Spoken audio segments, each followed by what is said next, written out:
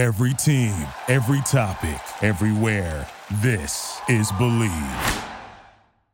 Hello and welcome, ladies and gentlemen, to another episode of the Weave Weekly. We are so sorry we missed you. You know, things like schedules don't align every week for us, unfortunately. But hey, we're back. We're better than ever, and we filmed 2 episodes this weekend. We already got an episode out there on our Patreon. If you guys are interested, 7 people are already in there, which is very nice of you. Thank you to those who did that. So yes, guys, we had a episode that we recorded yesterday all about DC fandom, the future of comic books, the future of comic book movies with Zeffy from TikTok famedom. He was incredible. 1.4 million followers on TikTok. We hung out for a little over 2 hours. So if you guys are listening, well, you know, looking to hear a little bit of our smooth voices, that's exactly where you can find it. But since you are here, welcome. We're happy to have you here. We're back. We're better than ever. Jose, tell the people what's going on. Well, we have an amazing show for you today. As always, you can find us on TikTok, YouTube, Twitch, and Instagram. In my case, you can find me at I'm Tropical Joe on TikTok and Instagram. Make sure to keep your eyes out on that Instagram for the new Stack 'em Up, which will come in both once this episode comes out and once the official Patreon episode comes out on YouTube. So you can vote for 2 Stack 'em Ups within 1 week. So thank you very much for the people that have subscribed to our Patreon. We really appreciate it. And of course, if you want 2 hours of DC fandom content, you know exactly where to find us. Mizu, where can people find you? You guys can find me on TikTok as Mizu Shogun. Also Mizu Shogun on Instagram, Reddit, and YouTube. Yep. And, you know, guys, you know me. I'm Nixie Comedy on TikTok and ZHammer23 on YouTube and Twitch. But since we are talking DC fandom and since we are talking that beautiful little Patreon of ours, I just want to give you guys a quick synopsis, a quick rundown of what we talked about. You know, a little teaser trailer, if I shall. We talked about every single trailer that was put out in DC fandom, that being Superman, Batman, Aquaman, Shazam, Black Adam.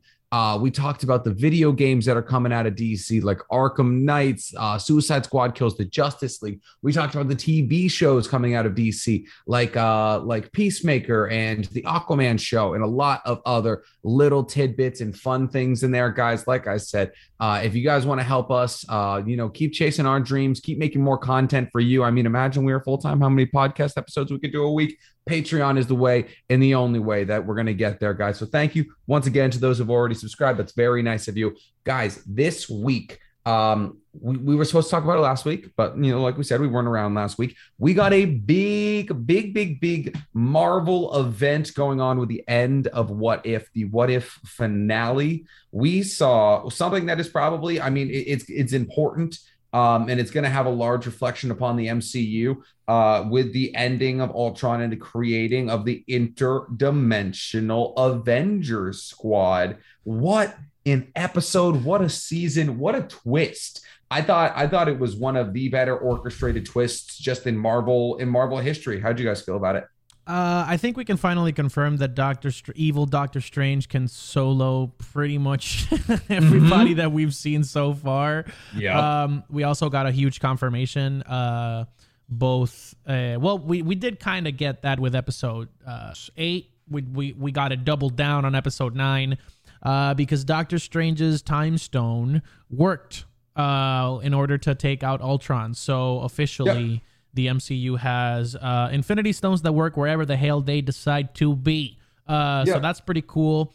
I'm gonna be perfectly honest with you. I didn't like the finale that much. I feel like I feel like we went from a super huge high in episode 8 to like kind of like a okay. Because we essentially set up this Ultron Supreme, if you would say, to be the top dog in the entire MCU. He took Galactus's job. He was essentially a menace to society with Black Air Force One energy and no fucks given. And then in episode 9, he gets tossed around like a rag doll. They literally treat him like he's an NBA player in the G League. Like, I mean, Captain Carter and Black Widow are literally bodying this man who went toe to toe with the Watcher. And I'm not saying that like that's wrong. I'm just saying that like if you set him up to be the best, then have them do it in a spectacular fashion and not just play around with his Infinity Stones like they're candy, because they're not. So I don't know. Okay, so what you're saying is you didn't see enough power. It was like this man is running through everybody until he runs into people with plot armor, is essentially what you're saying. I feel like the what's it called, Guardians of the Multiverse were a little bit too ex machina, if you ask me. Because I mean the Stone Crusher was a very particularly good concept that did not get explored enough. That was my biggest gripe. I think Gamora should have gotten her own episode 100,000%. I mean, she was working with Tony Stark. Yeah, she what was melted going on there? down. Bro, she melted the freaking Infinity Gauntlet to create the Stone Crusher. That's what she did. And they didn't even explain it. And I'm like, bro, this is like ridiculous. This is like a whole new level of awesomeness that you can explain. And yeah, and Tony Stark is there in some weird, like Gundam, weird, like huge a Iron diva. Man suit. She Yeah, looks like exactly. Diva from Overwatch. Exactly. So I was wondering, I was like, I saw Gamora and like I saw them grab her, and I was like, was there an episode about this? Because I didn't remember that. So there wasn't, right? Nope. So they were just like, this is the Gamora that's beaten Thanos, essentially. Yep. Conqueror. She's Gamora the Conqueror, and she was just there. Which is annoying. Interesting. Okay. That's not my favorite thing. I mean, I understand what you're talking about. I do. In terms of like, yes, like we saw this man eat an entire universe, and now, you know, Black Widow, who is a human, is giving him problems, which, you know, like we saw him essentially kill Captain Marvel, you know? Oh yeah. So like, yeah. So like what, how is this team the one giving him the fade? Like T'Challa being Star-Lord, cool, but he's still just like a human without vibranium. You know, he doesn't have the powers of the Black Panther or anything like that. So like it was definitely just a bunch of humans that gave the fade, but also like you said, dude, Sorcerer Supreme Strange was there. Also, I agree, but I want to hear what Mizu has to say about this too. Who the hell told people to trust Killmonger, especially when he's the Black Panther? Okay, first of all, I want to open up. Thank you for mentioning that. Screw Killmonger with this whole thing, because that to me alone was a red flag. Like I thought it was gonna be like a redemption thing. Like, oh, maybe Killmonger is gonna see maybe the light side of, you know, of morality and come around. But no, this man was doing very Disney villainous things behind the corners. But yeah, I definitely agree with Jose a little bit with the fact of, yeah, it did feel weird that, yeah, you got this multiverse busting character, and all it took was to take one of his stones, which was the Soul Stone, I believe, to be just like him to be completely depowered and being taken down by, you know, the likes of characters who don't have powers. And one thing I will say that's funny, if you think about it, since you mentioned plot armor, you can technically say that Doctor Strange gave them plot armor because he gave them magical armor. So I don't know, you could make that a little connection there. Yeah, I mean, it is a very linear connection in terms of like Sorcerer Supreme Strange actually casting literal like armor that serves as them now being like interdimensional galactic threats to this one guy. So I mean, I guess I can understand where you're coming from, Jose, here, because it was a little, I guess. So what, you wanted him to win, or you wanted to just be like stronger people team up? I was expecting them to beat Ultron, because I mean, why wouldn't they? If it's like the first contained season of What If they didn't beat Ultron, then they would have to set up like Kang the Conqueror. Like the only possible solution that I saw was like, okay, we're bringing in a variant of Kang to show a show of strength, basically, and be like, okay, I can clap this dude and just chill. But no, essentially it did what everybody was theorizing, which is set up the Watcher as the new big overseer in the MCU, the man with the plan, I guess, on the cosmic scale. I don't know. I felt like they tried really hard to make the Guardians of the Multiverse feel like a cohesive group, like of like misfits. They tried to do the whole Guardians of the Galaxy thing, but it doesn't really like work as well, because we saw the Guardians of the Galaxy struggle in the beginning, like to work together and whatever. This time they just have Doctor Strange carrying, like, I mean, and Gamora. Sure. Like, I mean, they have the brawn, they have the intelligence, they have the strength. Strength is brawn, but they also have the plot armor, right? Because the Watcher decided to literally hands off the wheel, look at me, mommy, no hands, and then come in at the end. It's like, gotcha, I knew this was gonna happen. And then Killmonger does exactly what everybody thinks he's gonna do. He just takes the suit with the Infinity Stones by himself. So I would give the episode a 7. I would give the episode a 7. But I would give the series as a whole a solid 8.9. Solid 8.9. Not every episode. The last episode. Yeah. But I mean, there were the last episodes. I think you cut off for a while. Oh, you cut off. Well, Mizu, tell me, what do you think about Killmonger getting all the Infinity Stones? So I'm not gonna lie, a part of me was not surprised, because I mean, the playing of it was showing that he was kind of doing some weird stuff on the side, like how he did in his specific episode. So when he did turn and got the Infinity Stones, I'm not gonna lie, part of me was hyped, because I'm just like, I wonder what happens if you give Killmonger the Infinity Stones. And I got scared for a moment too, like, good Lord, this man is insane. So I was hyped and scared at the same time. So I mean, I definitely agree with you on that. Like, the episode could have been a little bit better. And since you said it, I think it would have been a lot more interesting if Kang was involved, or at least part of him was involved in anything like that. So can you imagine if Kang, at least we got at least one episode or something involving Kang, or we got a teaser of specifically Kang the Conqueror, since the multiverse does now exist. It's surprising that we haven't heard of him yet through any of these episodes. But still, Ultron was still a good villain, and it was very OP villain. Really showed off what true like OP-ness can look like in the MCU. Granted, it is animation, but you never know what they can pull off in possibly live action. But I will also say, like, I give this episode, I'll say an 8 out of 10, and then overall a 9 out of 10. What was your favorite 3 episodes? So my top 3 favorite episodes, I'm not gonna lie, I still like the zombies. No, I'm trying the T'Challa Guardians of the Galaxy T'Challa one, only because I like how it was like the first to like go off the deep end, because you can say that the first one with Peggy Carter was good, but it was still grounded. Yeah, well, this one it went off like, I mean, already like Thanos becoming a good guy, crazy already in itself. So I thought that was pretty good. My second one will have to be the Killmonger episode. Okay, Killmonger, very MCU, very Game of Thrones, as we see how this man climbed the ladder and got what he wanted at the end. And last, I will say it's hard. It's a tie between Marvel Zombies, because of the concept, but also the Doctor Strange episode, just the Doctor Strange alone episode. And here's the thing: one person made a good point that I think it would have been more tragic and more compelling if evil Doctor Strange didn't come back. If we got a different Doctor Strange that came in and helped out, but since he did come back, it's still good, and we saw what he's able to do and become like this eternal guardian for these two battling up for forever. But I think it would have been even more crazy if they just ended it off right there. Like, he's still eternity alone. He really like royally messed up. But still, I'm gonna go with the Doctor Strange episode for my third.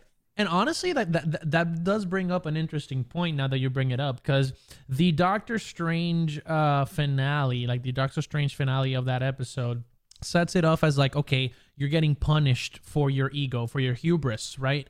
To be confined to this little universe, basically wallowing in your own self-pity because of your actions. And then they sort of rectify that a little bit near the end during the finale, because they tell him, look, I mean, you have a purpose now, which is to be the Watcher for these two menaces to society. I mean, because he's going to be taking care of Ultron as well as Killmonger, and both of them are locked essentially in an eternal mirror dimension set forth by the Watcher. So I honestly don't know which one I would. I feel like I would be how would I say this? I would be a little bit more hesitant to give Doctor Strange this new purpose, because at least if he's constrained to a universe, he can still be contained in terms of like the damage he can do. In this case, who is to say that he won't still be evil and just swallow up Ultron and the Killmonger with the Infinity Stones? So I think that would be an interesting scenario. What do you think? I think so. Yeah, I definitely agree with that. I think that would be interesting. Especially, who else was in it? Because it wasn't just Ultron and Killmonger. It was also, what's his name? The doctor, the scientist. Oh, Zola. Zola. Yep. Zola was also in there too. And I love the little Easter egg that they did with showing Vision or Ultron's broken up body, and we saw Zola's face through his chest. It's a great nod to the comics, because Zola has a robotic body that his face is shown through the chest and has like a little camera at the top for the head. So I thought that was a kind of little cool nod to the comic for Zola. Yeah, that's definitely something that struck me as well, visually wise. I think they were pretty good at the visual analogies, both in the Easter eggs as well as setting up the whole premise of that finale. I guess if I had to pick on my end, which are my favorite 3 episodes? My favorite. Okay, I'll go with my gut on this one. I won't overthink it that much. Number 3, T'Challa, Star-Lord. I feel like this was, and that's another thing that I wanted to discuss with you. Hopefully, Nick will be able to join us at some point soon. But the T'Challa as Star-Lord episode, I think, was the perfect curtain call. I would say the perfect curtain call to T'Challa. They reference his intelligence, his impact, Chadwick Boseman's legacy. It was absolutely beautiful how much they could do in one episode.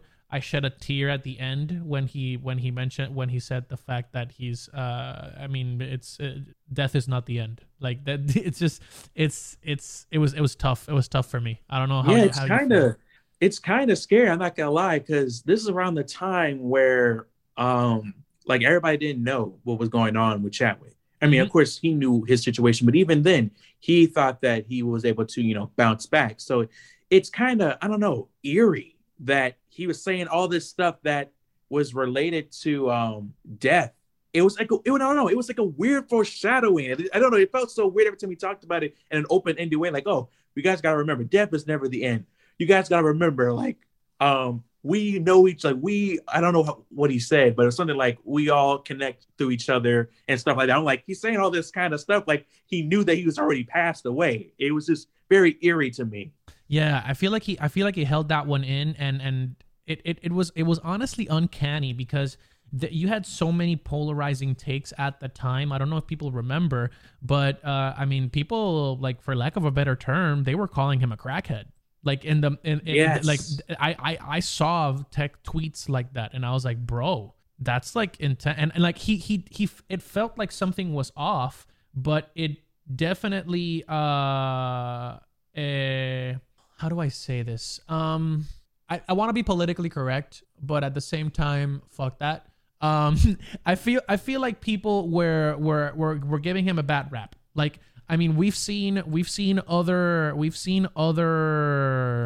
I'm back. Hello, good sir. Hello. So sorry, Wi-Fi went down. To give you a little bit of a recap, we were just giving our top 3 episodes to wrap up the what if segment.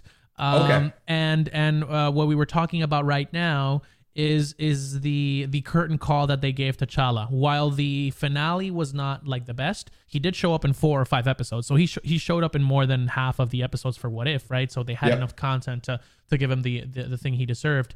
But the biggest thing is they were treating Chadwick Boseman during the time that he was like facing through his illness. They were calling him a crackhead, saying that he like why is he treating like the opportunity that he's given to be like a leading man in the MCU, the proverbial they being the internet, not Disney, right? No, like the internet, the internet. And the fact that he went through that silently, bro. He said he didn't say a peep. Nobody knew. Nobody. Yeah. He was, and he did the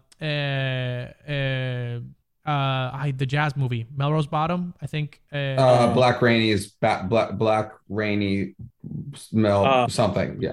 I know you're talking about. Yeah. Ma Rainey. Ma Rainey's Black Bottom. Exactly. Yep. I saw the movie, but I forget the name all the time. Yeah. But he did a Black Panther movie. He did Avengers Endgame. He did so much, literally battling stage 4, like terminal cancer. And I'm like, what? Like how do people have no heart? And they were treating him like he had been squandering his opportunity away. So I feel like this What If episode 2, which is my third favorite episode, gave him the perfect curtain call to redeem all of that and be like, this is how impactful T'Challa is, that even if he was another character altogether in the MCU, the entire multiverse would bow at his fingertips. I feel like that's kind of what they did, and it was a great way to say goodbye.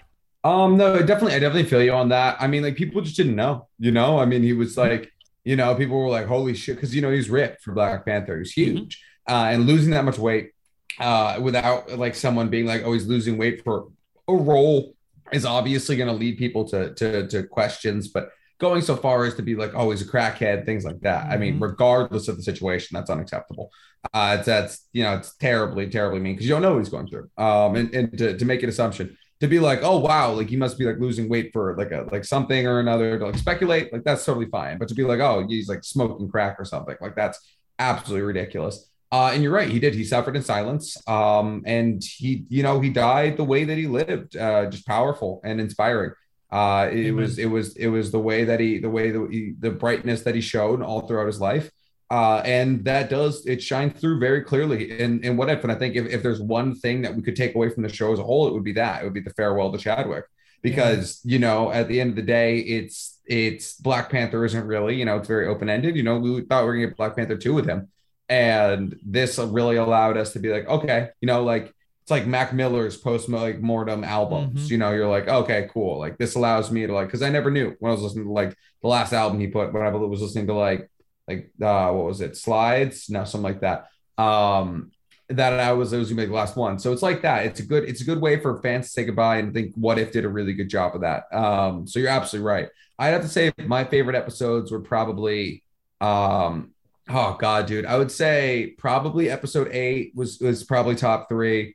T'Challa Star-Lord is probably number 1 for me though.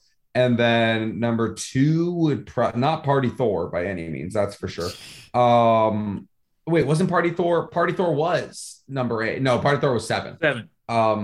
Let's say, and then I had Star-Lord at number 3, Doctor Strange at number 2. And Black Air Force Ultron at number 1. Yeah, I'm like, I would say I'm probably like that, but in a different order. I would say T'Challa 1, like Black Air Force, like Ultron 2, and then Tony Stark and Killmonger number 3. That would be number 3. Ooh, okay, good take. That was a fun episode, dude, because it was a cool What If that like kind of like it was like in terms of like circumventing the plot and making it like entirely different. I think it accomplished that really well. And we didn't really see it really come to fruition until episode 9, when we see what was it, Yuri? Yeah, Yuri and T'Challa's mother, like essentially like about to like charge into the throne room. Wakanda's on fire. He's about to get caught, and then he gets his Shuri. And then he gets like kind of a get out of jail free card from the Watcher. I thought that was a cool bit right there. I like that. Yeah, I think it was a solid way to keep the audience hooked all the way through. And yeah, I think the next season of What If, which has already been confirmed, of course, will be we'll be taking things to the next level. Hopefully Kang or Galactus will show up. That's all I'm saying. Yeah, I'm wondering if they do a Shang-Chi one. If this next season, I want to see a Shang-Chi one. What if? Yeah, I mean, we talked about it. Like, what if his father was like successful and taking over that area? What if a lot of things? What if his mother killed his father? Like in their fight, like that. We talked a lot of hypotheticals that they could absolutely run with, and that's the beauty of What If. Every single movie introduced them like 7 new What If episodes they can make, so that's, I mean, the content for the show is limitless. So I guess that's wraps on What If, which is totally fine because there is a lot of other things Marvel we need to talk about, and they're all in the little pretty package of called delays. We got a big bomb of news recently that basically anything Marvel outside of the Eternals and Spider-Man Far From Home has been delayed. And Jose, you seem to have the forefront of knowledge in terms of the trio of us here. So you wanna let us know what's going on here, bud? Yes, sir. So all the big projects that you've been thinking about, except for the Eternals and the No Way Home Spider-Man movie, have been delayed. I sent you guys the dates so you can keep track. But essentially, the big ones, Multiverse of Madness, officially delayed from March of 2022 to May. We have Thor: Love and Thunder taking the July 8th spot, so the post July 4th spot on 2022, delayed from May to July. We have Black Panther 2 delayed from the July 8th spot into November, so that's a huge jump.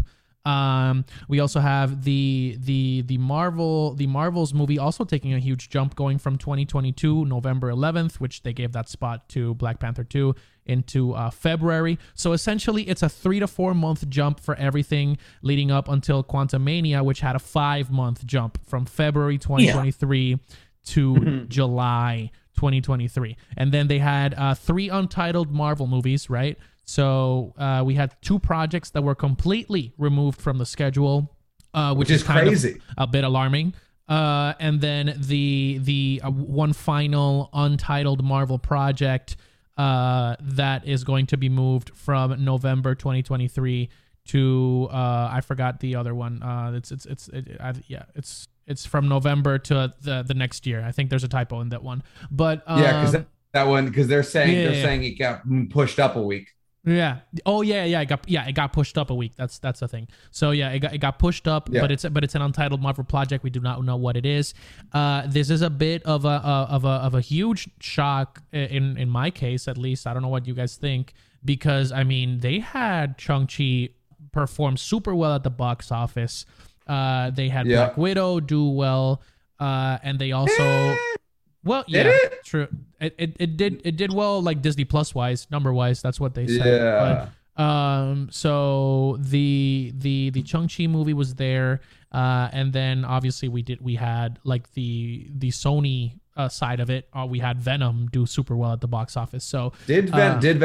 We haven't actually really talked about the box office numbers coming out of Venom. Did it do well? Yes. Let me just do the Venom box office numbers. Because here's the thing, Venom was okay, so I wouldn't be surprised if it didn't do incredible at the box office. Yeah. So so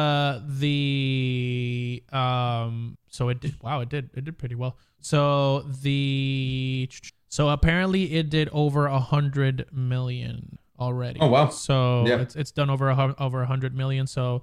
That's pretty good. Oh, we have the gross. We have the gross for the first Venom movie.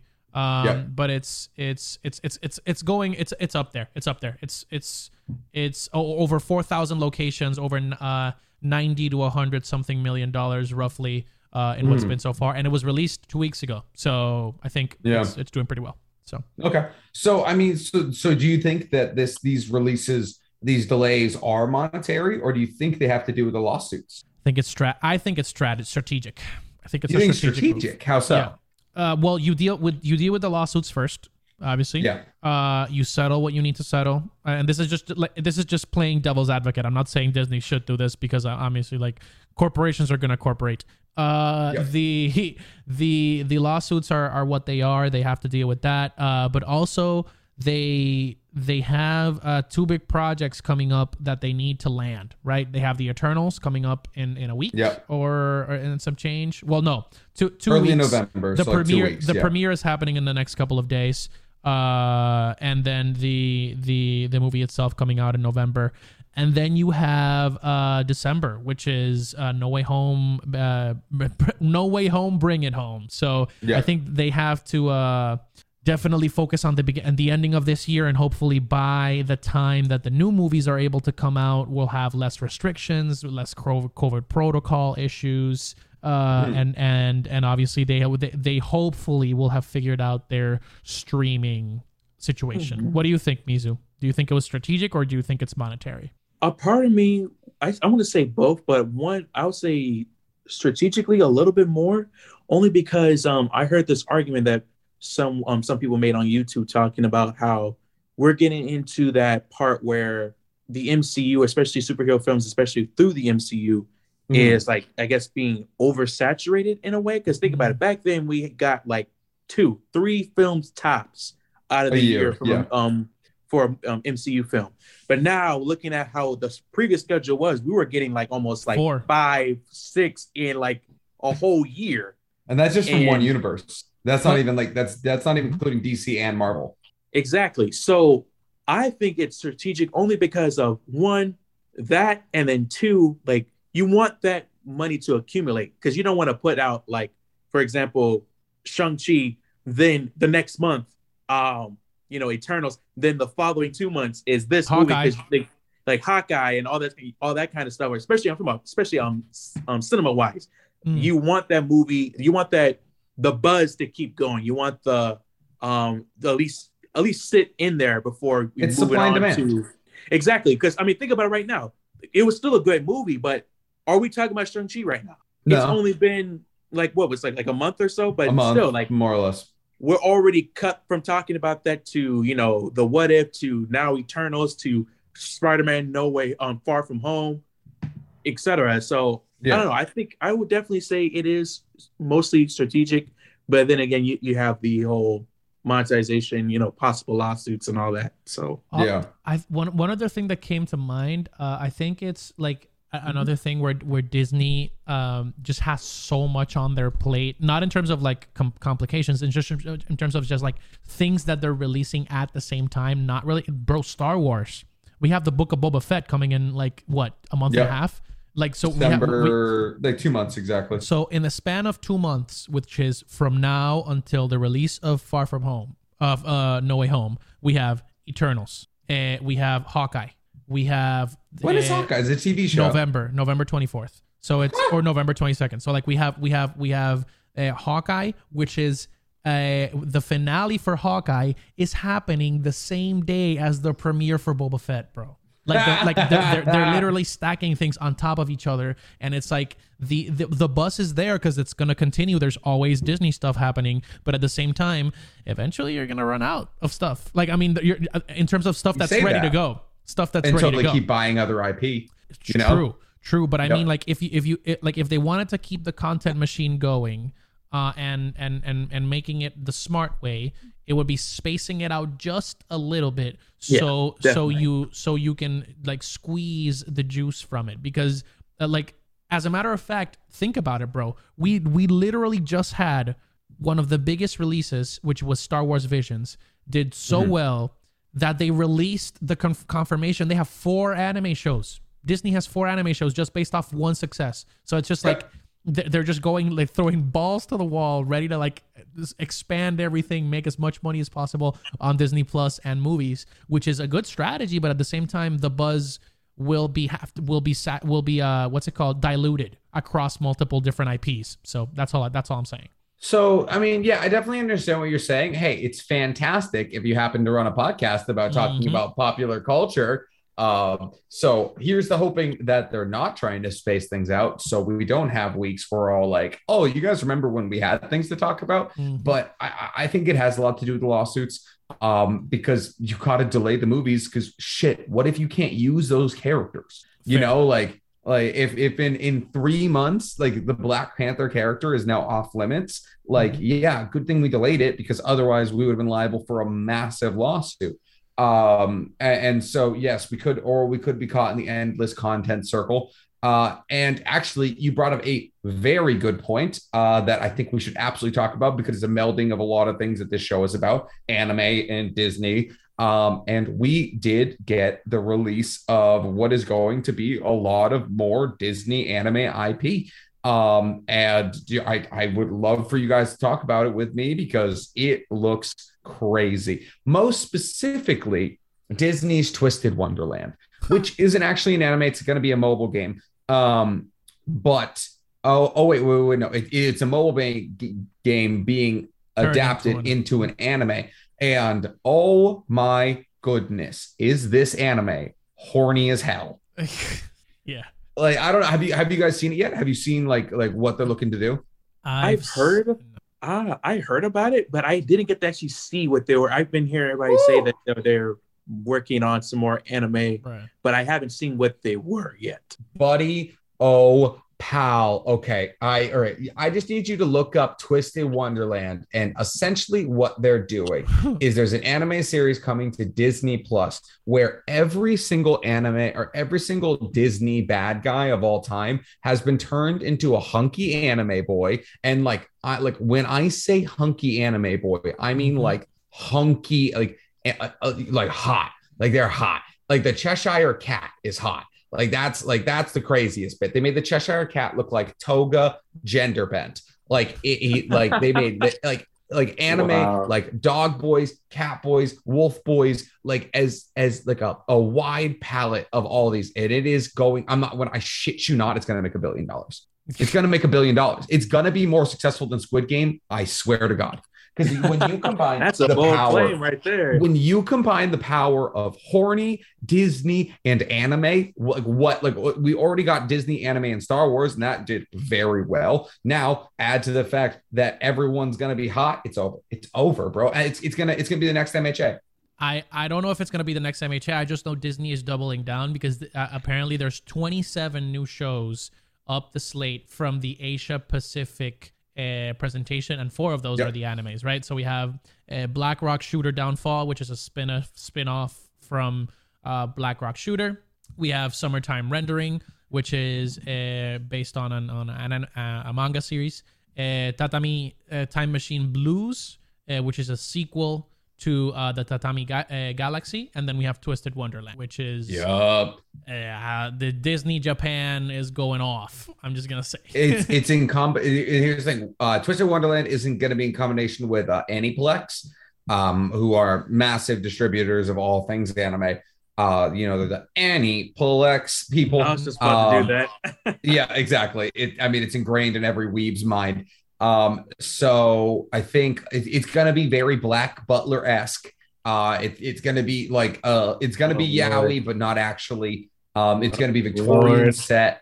Yeah, and it is going to be a lot of fun, and you better believe I am watching it, but respectfully, okay? I am watching it for the content's sake. I'll keep an eye on it for the podcast. All right, gentlemen? I can only imagine the TikToks that'll come out once that thing comes out. No, the fan art that's going to come out of it, good sir. Fan fiction. Smut. Yup.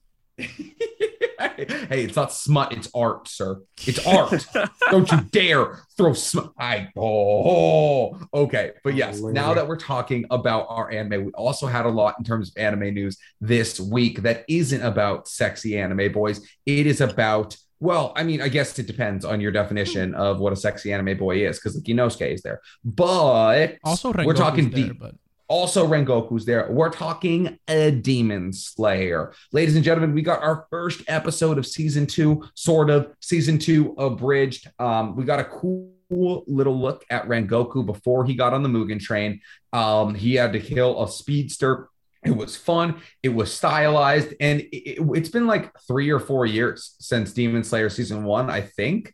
It's been years, and it feels good to have it back. This show has heat. This show has people behind it. It's great to have another titan of industry back in it. What do you guys think of the episode? Has it been that long since Demon Slayer dropped season 1? I think it was 2017, 2018. Let's see. Yeah. Damn. It feels like it was much shorter than that. I was like, damn. Maybe time is just flying with. We just basically did a time skip from 2020 to 2021, so that makes sense. But first episode date was April 6th, 2019. So it's been 2.5 years. Yeah, that makes sense. But they also, we also had Mugen Train in the middle, so I think that there was some continuity there. And speaking of the Mugen Train, I absolutely love this episode. I didn't think that I was gonna click with Rengoku as much as I did after watching Mugen Train, and now that they gave me a little bit more backstory to chew on, even though I know his inevitable end, it was beautiful. It was beautiful to see that he's such a selfless person, and he's able to risk it all just to save like a little lady and her granddaughter, say like making bento boxes. Like I just. Yep. It just speaks to volumes about Rengoku as a character. And the biggest thing for me, and I want to see what Mizu has to say about this, is that highlight reel at the end where we got exactly what we wanted out of Mugen Train, where every single Hashira was like, oh, this is what I think of Rengoku. And I'm like, yeah, that was cute. It was really cute. And it was, I mean, it plays off the, because we know he dies.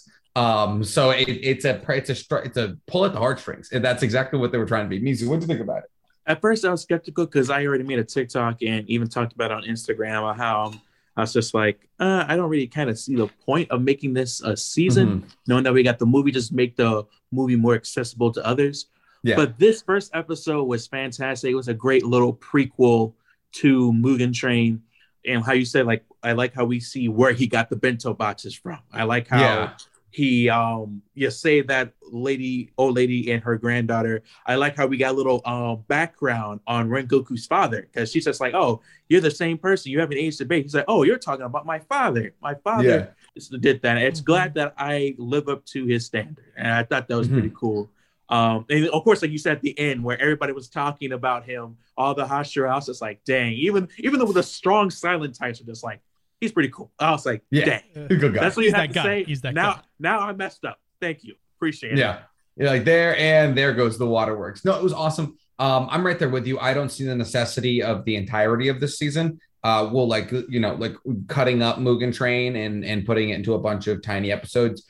I guess for continuity's sake, for people watching through the anime, like later on, it kind of makes sense. But for the current time, it's not my favorite move ever. But no, this episode was awesome. That boy was fast as hell. That boy was he was nuking. Yo, that demon was moving. That demon was, wow. Zoomies, baby. Zoomies. And he didn't even stand a chance against Rengoku. I'm not gonna lie, even with the spider demon in the anime, he was pretty scary. But I'm not gonna lie, I got scared shitless when I saw, as soon as he like zoomed off the screen, I was like, yo, there's no way. Like, there's no way they're gonna beat this guy. Well, and it's kind of crazy to think that Rengoku was that fast all this time, and you're like, well, where was that against the Upper Moon guy? Huh? Where was the speed, homie? Well, I mean, you can't blame him for going against, Demon Rock Lee over there. So like, fair.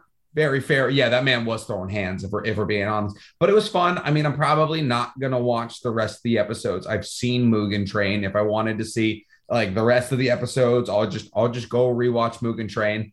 How about you guys? Are you going to watch episodes like 2 through 9? Unless there's something new that they add to Mugen Train. Background music? Yes. But at the intro, same time, anime intro. Yep, OST baby. Outro. True, but I feel like unless they add something worthwhile, I mean, I'd rather just watch the whole thing and cry again. So yeah, exactly. Like I like December 9th, like right before they start the entertainment arc, I'll rewatch Mugen Train. I'll just pop it on in my Discord, and me and everyone can watch it. But like until then, like I'm okay. I've seen it, I've done it. It's probably one of the best anime movies ever made. I'm not going to sit here and act like I wouldn't watch it again, but I don't need to see it episodically for the next 8 weeks. So we'll check back in with Demon Slayer in 8 weeks. But that being said, there's also bigger news coming out of the Demon Slayer world. We got the Hinokami Chronicles, the video game. We got Naruto Shippuden Ultimate Storm 5, ladies and gentlemen. And it is a lot of fun. It's a lot of fun. And I'm kind of being paid to say this, but it is a lot of fun, and the game is absolutely gorgeous. There's a 11-hour or so storyline. The fight mechanics are super smooth and so much fun to it's all about combos, and there's only one way to get out of combos, and that's using a sub. And it's a lot of fun. And if you guys like fighting games, if you liked any of the Naruto Shippuden Ultimate Storm games, Jump Force, and I wouldn't say Xenoverse, like Z Fighters, those kinds of games, you are going to like this game a lot. Highly recommend it. Jose, have you had a chance yet? I played 2 hours on stream. Nice. It was solid. I still can't get a hold of the blocking. I get clapped every single time, but hey, Are you getting grabbed? Are you getting grabbed mid block? So I'm playing through the story, so it's not that hard to beat it, but like I still can't time regular blocks versus aura blocks or whatever. It's like when you press the block directionally at the same time, it gives you like it's a parry. Yeah, so that's supposed to give you more of the action bar to get the the boosts and the ults. I haven't released a single ult, which is annoying because like my bar always ends up getting depleted way too quickly. But I like the mechanics. I played I have played Shinobi Strikers. I haven't played Ultimate Ninja Storm from. Yeah, I haven't played Ultimate Ninja Storm, so this is my first experience at this level. But I love Demon Slayer. I love everything Demon Slayer, and I'm glad that I get the chance to play with them, play with the characters. The only thing is that it has that what's it called? It has that unfortunate thing where like not all the characters have dialogue, and it's just like ooh. And like there's a full text, and they're like, I'm trying to like keep the story going, and they're like, you're talking with somebody that's gonna give you information, but they're like, oh hey, and it's like, hey, you need to go get my grandmother's being chased by a demon. You should definitely check this out. And I'm like, oh my god, this is so annoying. Yeah, well, they get paid for the voice lines for at least the cutscenes. The cutscenes have like entire episodes of Demon Slayer in it. And I like the memories. The memories is good because you can tap into memories that show you actual pieces of the anime, both in canon stills, backstory. Yeah, both in the stills and like little clips of the anime. So it's like amazing. Mizu, you haven't had a chance to get on it yet, have you? No, I have yet to play the game, but I've seen gameplay because I've been watching two individuals named Nick Comedy and Tropical Joe. So I've seen y'all both play it, and it seems interesting. I also seen some gameplay from other people on YouTube and on TikTok as well. I think one of the cool things that I definitely want to get involved in is where I guess they're doing the whole school theme thing where like the academy skins. Yeah, the academy. Yeah, I thought those parts, especially with the finishers, are hilarious. They're really funny. Cool. Zenitsu's is awesome. Inosuke's is great. So is Giyu's. They're all the game is a lot of fun. I highly recommend it if you guys like fighting games. If you want to get really mad at your friends or random people online, it's also great for that. I have been sweating my ass off in it and enjoying every minute of it. Outside of that, in terms of other anime news, we also got the first episode and the subsequent second episode, of which only I've seen, of Platinum End, the newest manga. I guess the newest anime now, coming out of the mangaka of Death Note. And it is Mirai Nikki. It's Mirai Nikki. It's Mirai Nikki. And you know what? That's my second favorite anime of all time. I have a Yuno Gasai tattoo. I actually really enjoy it. It's cool. It's well animated. The concept is great. We love like people who have given up on life fighting to be God. And the angel design is really, really good. I can see the Death Note. I can see his art style in it. It looks just like a Death Note. And it's about people who can only interact with things that fly behind them. So Death Note once again. But what'd you guys think of episode 1? Are you buying to channel our Patreon episode? Are you buying or selling Platinum End?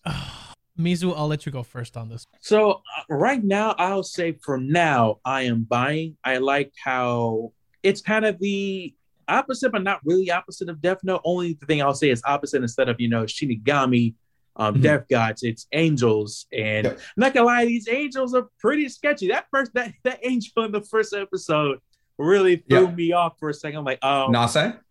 Yeah, I was like, what kind of angel are you? Like, what the hell? Yeah.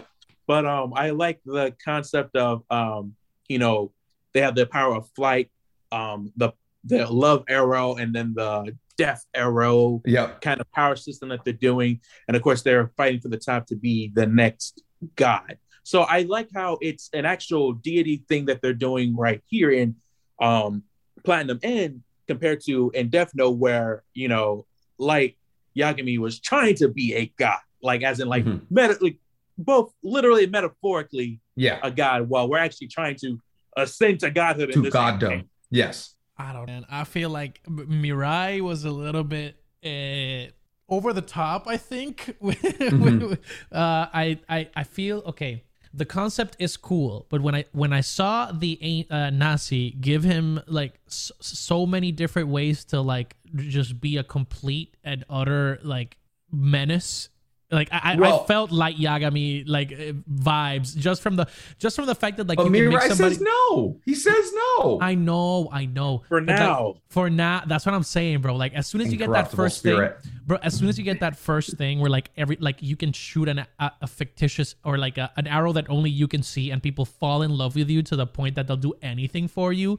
Yep. That is literally a recipe for disaster. So I can see where I can see where the appeal is. I just don't. I feel like I'm at a midway point. I'm like, oh, this is crazy as hell, but like I need to see a little bit more on the story side in order to like fully buy. So actually, that is what the entirety of episode 2 is about. Okay. The entirety of episode 2 is about the use and the abuse of red arrows, and then the introduction of the other god candidates, and it's better than episode 1. It's very, very good. I am buy. I'm love it. Like I said, Mirai Nikki is about 13 candidates. It might be 12 who get the diaries that tell them the future. And the last one standing becomes a new god of the realm because the god of the earth is dying. It is point blank period. It's Mirai Nikki. It's reskinned. And I love it. I love it though. So far, I love Shien's, big fan of them. It's a nice step up above Shonen in terms of like adult nature and what we're achieving. It's like now, like it's not for 14-year-olds, it's for 24-year-olds. And that's my demographic currently. So I like it. I like it a lot. And if you guys liked Death Note, if you liked Mirai Nikki, if you like a bit darker shows, it's definitely going to be right up your alley because I have a feeling I've read the manga, but I have a feeling the show is going to get real dark, just darker than Death Note probably. So are you guys going to be watching episode 2? I am. Oh yeah, I'm definitely watching it. Hell yeah, we are. Okay. And then we had a little bit more news coming out of the anime world. This is a Nick specific experience. 86 came out with the second season, and it is incredible. It's very good. Essentially, we are now dealing with other countries in the 86 world outside of the country that we were in. We are seeing how the world is dealing with the Legion problem. It's very, very good, guys. If you liked Code Geass, if you liked any mech anime kind of that's like also a political thriller, that's very good. Iron Blooded Orphans is another really good, a really good connection there. 86 is awesome. I highly recommend it. Get into season 2, please, and thank you. What else do we have? On what end? Every end. Yeah, in all the ends. I think we are good. We think we covered pretty much all the big. Did pieces. We have a stack 'em up question this week? No, we don't have a stack 'em up question this week. Holy shit, we don't. Wow, I think we were overly prepared for the Patreon and underly prepared for this episode. Okay, we could just like let it fly and be like, what was the best what if episode? You know what? Fuck it. Yeah, let's do it. Yes, let's let it fly on what if. Yes, ladies and gentlemen, that was Live Thinking with Nick, Mizu, and Jose. Welcome to professional podcasting, ladies and gentlemen. Thank you to all our Patreon subscribers. That episode has its shit together, unlike this one. So we last week, or I guess 2 weeks ago, posed the question of the best anti-hero of all time. And Jose, just for our non-Patreon listeners, do you want to tell them who won?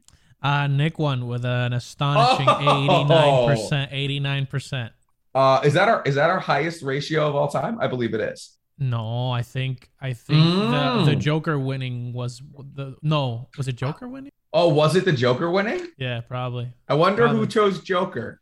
You chose the Joker. Yes, wow.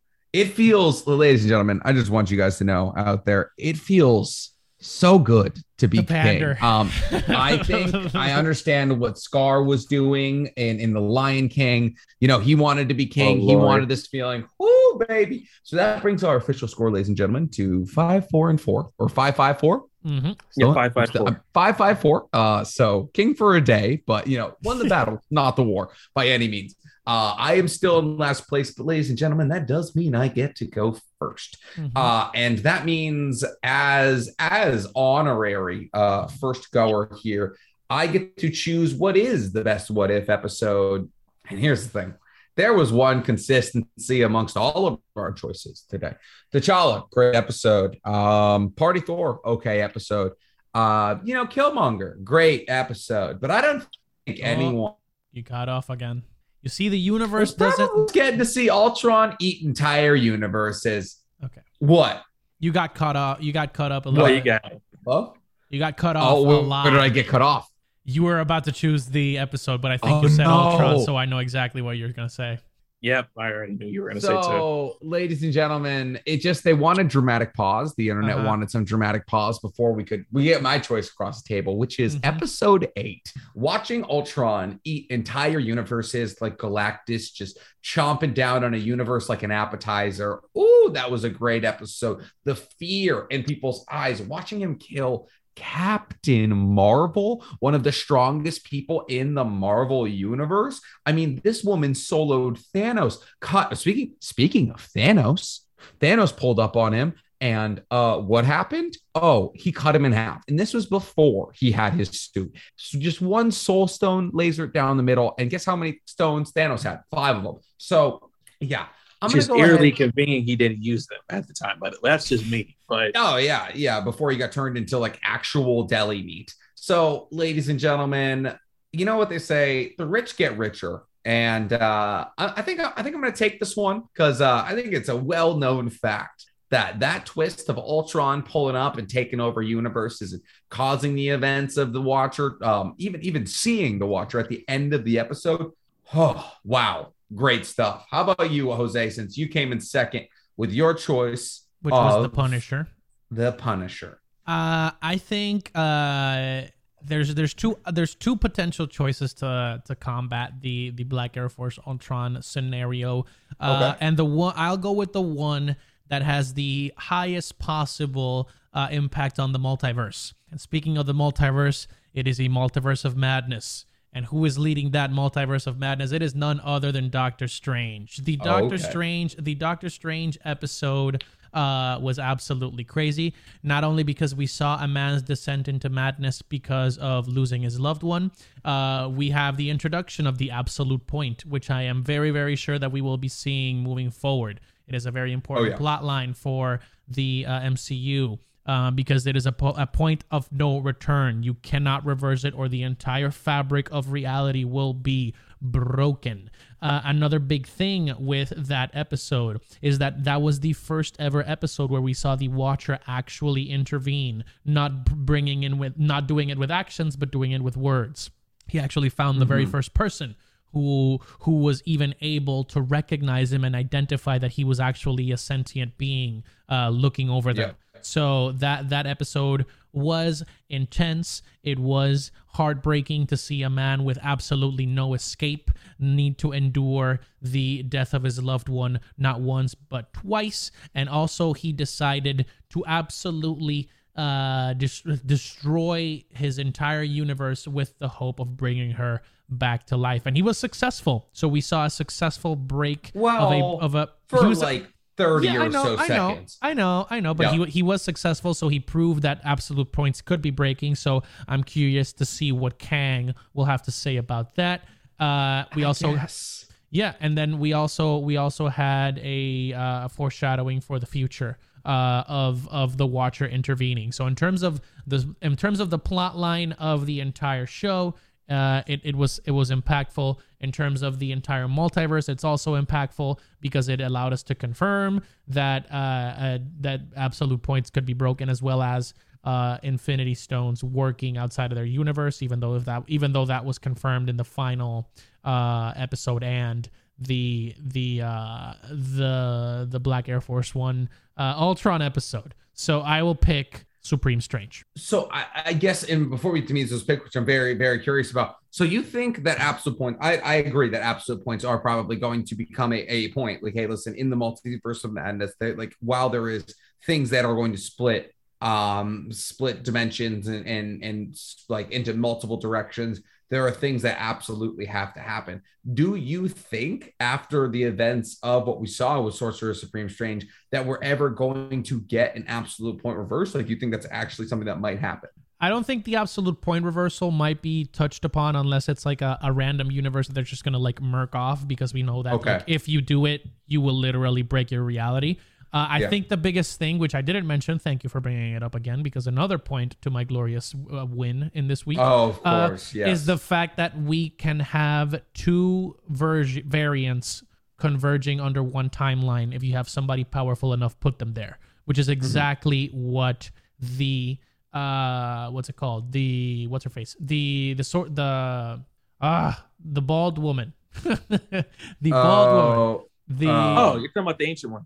The ancient There's one. the one. The ancient one went with one beam into the time stone, split off a singular timeline, and made two Doctor Stranges converge within the same universe. We had never seen that. So that is another thing that I think would be would be more present, considering that we already saw a variant of this with Gamora. So they brought a Gamora from a different universe to the 616 universe that we're in right now. So I'm curious to see how they'll deal with that. I'll just say that. Actually, and actually, now that we're talking about What If again, I just remember something. So essentially, what they did at the end of What If is they brought the Black Widow to a universe where they had lost their widow, right? Because her universe was gone essentially, and she was like, "Fuck this! I'm not going back to like that. Like, I'm the only person left." Do you think that has anything to do with the Marvel Cinematic Universe? I don't know about you, Mizu, but I think so, considering they just settled the deal with Scarlett Johansson. And she said she would be open to future work. And she said she'd be open to future collaborations. I don't know if that was put in there, like post wrap of the What If show. I mean, you could definitely do a rewrite. I don't know about the animation, but it seems particularly convenient that they would do that. So you would hype up? I mean, I think so. Like, why say like, oh shit, like just like they did with Gamora, like, hey, listen, we're getting another one pulled from a universe because this is the universe where you don't exist. Do you think that kind of introduces us to a slippery slope in the Marvel Cinematic Universe, though? On the story side, no, because you can essentially do whatever the hell you want. You can make whatever character be a different person and be like, oh, this is just a different version where they look different. But in terms of the money side of actual how Disney operates, it could be a slippery slope, because if you have contract disputes, you're beholden to that character if you bring them back. Like, if you bring them back and Scarlett Johansson asks for more money, if she decides that she doesn't want to work there anymore after the first movie that she comes back into, you're essentially tied, right, on both ends of a string, unless you kill her off, or him or her off in the next project. So I don't know. Mizu, what do you think? Honestly, I really don't know. But yeah, I think I definitely agree with you, Jose. It is a weird slippery slope in terms of, definitely an IP for especially what's going on right now in terms of all the lawsuits. So I don't know. I think it is weird. And I think it was just maybe for the sake of the plot, but I kind of hope that it's not a very common thing that they do, of taking a dead character and bringing on one from a different universe to another where the one that was gone. About. So but right now they're only doing with Gamora and now Black Widow. So and here the thing is, though, it's like, okay, cool, like Black Widow's death was huge, dude. Black Widow's death was absolutely huge. It was like, holy shit, like that was the one person who couldn't come back in Endgame, you know. It was like everybody else could come back because she was a sacrifice, you know, for the Soul Stone. She can't come back, and everyone was like theorizing, how are we going to get her back? How are we going to get back? And it was like, she's gone, dude. And they did a prequel movie, and they're like, cool, she is gone. Wiped her hands clean of her, like, see you later. But like bringing back Gamora, bringing Black Widow, it just I feel like it's such a trope in comic books to be like, oh, cool, like they're back to life. Like Superman, we talked about this, like Superman's back to life, Batman's back to life after all these people died, the Flash is back to life. And then just like it feels like such a cop out to be like, we just got another one. We went Black Widow shopping, like fucking Rick and Morty. We just snagged another one from a different universe that was wiped clean and cool. Now ScarJo's back, and I feel like it just cheapens every death. Now, like, is Shang-Chi's dad gonna come back from a different dimension? Like, it leaves the door open for everybody, when I feel like sometimes the door just needs to be shut on characters. Like, don't cheapen their death. Don't death bait. That's kind of what you're doing. It's what One Piece does. It's what Naruto did with my guy. Like, it's like, if you're talking about like, this is the absolute death, 8 gates. Like, eight gates is the absolute death, unless Naruto touches you softly on your chest, and then you're fine. Like, so it just feels like it cheapens deaths for me. For sure. I agree with that. All right. Well, to end the tangent, what pick did you have, good Sir Mizu? So if Jose was talking about how intense, so both y'all's episodes are pretty intense. Yep. But if we're gonna be honest, if we're gonna talk about what truly got people really watching, because the other episodes were good, but the one that really changed everything, the one that got asses in seats, was the zombie episode. Because think about it, people have been talking about Marvel zombies since the comic book even came out. And everybody kept pushing, oh, let's make a Marvel Zombies movie. Let's make a Marvel Zombies something. Everybody, I've been hearing it since I was a child about this Marvel Zombies thing for so long. So the fact that they made a whole episode about it, and it was a good-ass episode, we saw all our favorite heroes dead or zombies. And we had to work with another cool thing, all the side characters, other characters that you wouldn't think twice about. Like, who would have thought that freaking Ant-Man's freaking crew member was going to end up being part of the, let's say, the humanity team? Yeah, the Romanian dude. Yeah, exactly. We got to think about it. And another cool thing is we got finally our first mention of Uncle Ben from Peter Parker. Because beforehand, the only thing we got in terms of like acknowledgement of Ben Parker was the briefcase in Spider-Man Far From Home, and it said his initials on it, and that was it. We never heard anything else about him or anything like that, and we finally got it with this episode.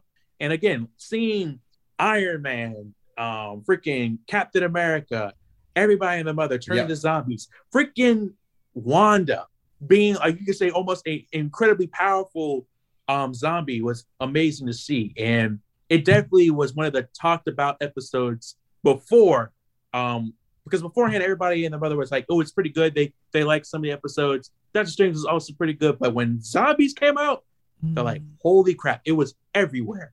And then of course the cliffhanger with an undead Thanos with all Infinity Stones. What would an undead Thanos do with the Infinity Stones?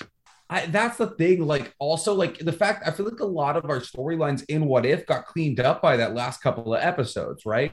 And especially this one, where they essentially threw Wanda at Ultron, and they were like, haha, go deal with her. And he did pretty handedly. And then they dropped a bunch of zombies on him and everything, but we never got to see undead Thanos with the full Infinity Stones. So I was like, I guess who would be a bigger menace, Ultron with the Infinity Stones or undead Thanos with the Infinity Stones? But like, if we're wrapping storylines, that was one of the ones I wanted wrapped, because that was the only one. That was the first episode that left us on a cliffhanger. And I think it was that one. And then like Party Thor, which got cleaned up in the next couple of episodes. But that was really the only one that left us with a cliffhanger. Oh, and then the Loki episode where he takes over, right? Yeah. There was that one as well. But yeah, you are absolutely right. That was a fantastic episode. It was cool. It should have been a movie. I think it very easily could have been made into a movie. Like, if you explored more the relations between, like Vision and Wanda. Also, can we talk about the fact that Vision just had a tough series? Vision had a real tough series. He was a bad guy through and through. What's with the Vision erasure here? And the Iron Man, bro. Iron Man is an absolute point. It's not as bad as Tony right now. I guess. So it was like they killed off people, and they're like, listen, we want to make you feel better about the fact that these two characters are dead. So they just made them complete assholes for What If. Fair. I think that's a fair assessment, and like the fact that like not even the only episode where Tony Stark doesn't die, he's like brushed off to the side by the Watcher. No, you Stark. Yeah, it's just icing on the cake. Well, here's the thing. He went and he picked up Killmonger, who is arguably a worse person than Tony Stark. Like, why are you so pressed about getting Killmonger? Also, can we talk about the fact, and we touched on it like briefly, but why did Killmonger, like, why was he selected? Because the Watcher knew what he was going to do or what he was about. Like, okay, I can't technically, because I believe that without, I mean, it is a weird gray area, but basically the Watcher knew that he was going to be, a scumbag. And he knew he would be like, he'd want the stones so he could be a douche, so he'd be motivated to fight Ultron. Mm-hmm. Yeah. That's fair. I like that. I like that. That makes a lot of sense. Okay, ladies and gentlemen, you've heard it here first. I had episode A, Ultron v. the Universe. Jose had episode 4. Episode 4, which was one more time, Doctor Strange. And Mizu had the zombies episode. Guys, you can go ahead and vote on Jose's Instagram for who is our Stack 'em Up winner. And guys, I'm not going to say the show would be a lot more interesting if we were in a 3-way tie, but who doesn't love a neck and neck race, ladies and gentlemen? So that's my proposal to you. If you guys want these Stack 'em Ups to get a bit more interesting, because who wants to see me fall behind? I know I certainly don't. So Jose, you want to tell them where to find that Instagram one time? Yes, sir. You can go to I'm Tropical Joe on your Instagram pages. I will put that poll up later tonight or whenever you're listening to this podcast or viewing it on our YouTube channel for the Weeb Weekly. You will be able to vote for that Stack 'em Up. And also, if you want to see the other Stack 'em Up, you're just going to have to go to our Patreon and check out the DC Fandom episode. Do it. It's only $5 and you get 2 extra podcasts a month. You get a private Discord with us, the $10 and $15 a month threshold, yes, sir. Early access to merch, private Discord calls with us, and a bunch of other awesome benefits, guys. If you want more Weeb Weekly content, that is the #1 way to support us, guys. We're out here. We're trying. We are on episode 33, which is insane. We've been doing this for a hot minute. I can't believe it all started with a TikTok post and people adding my friends. So yes. I've been Nixie Comedy, NC Hammer 23 on YouTube and Twitch, explaining every Sharon Gone is going to hit 100,000 views one of these days. We're doing like 3,000 views a day. I'm going to be famous. I'm the next Swag Kage. It's awesome. YouTube is great. I love it. Find me at all those places, specifically the Twitch and the YouTube, please. And thank you, Jose. Where do people find you? You can find me again. I'm Tropical Joe on TikTok. I'm Tropical Joe on Instagram. I am posting YouTube videos every week. Yesterday, I went to bed really, really late. Recording videos for this upcoming week.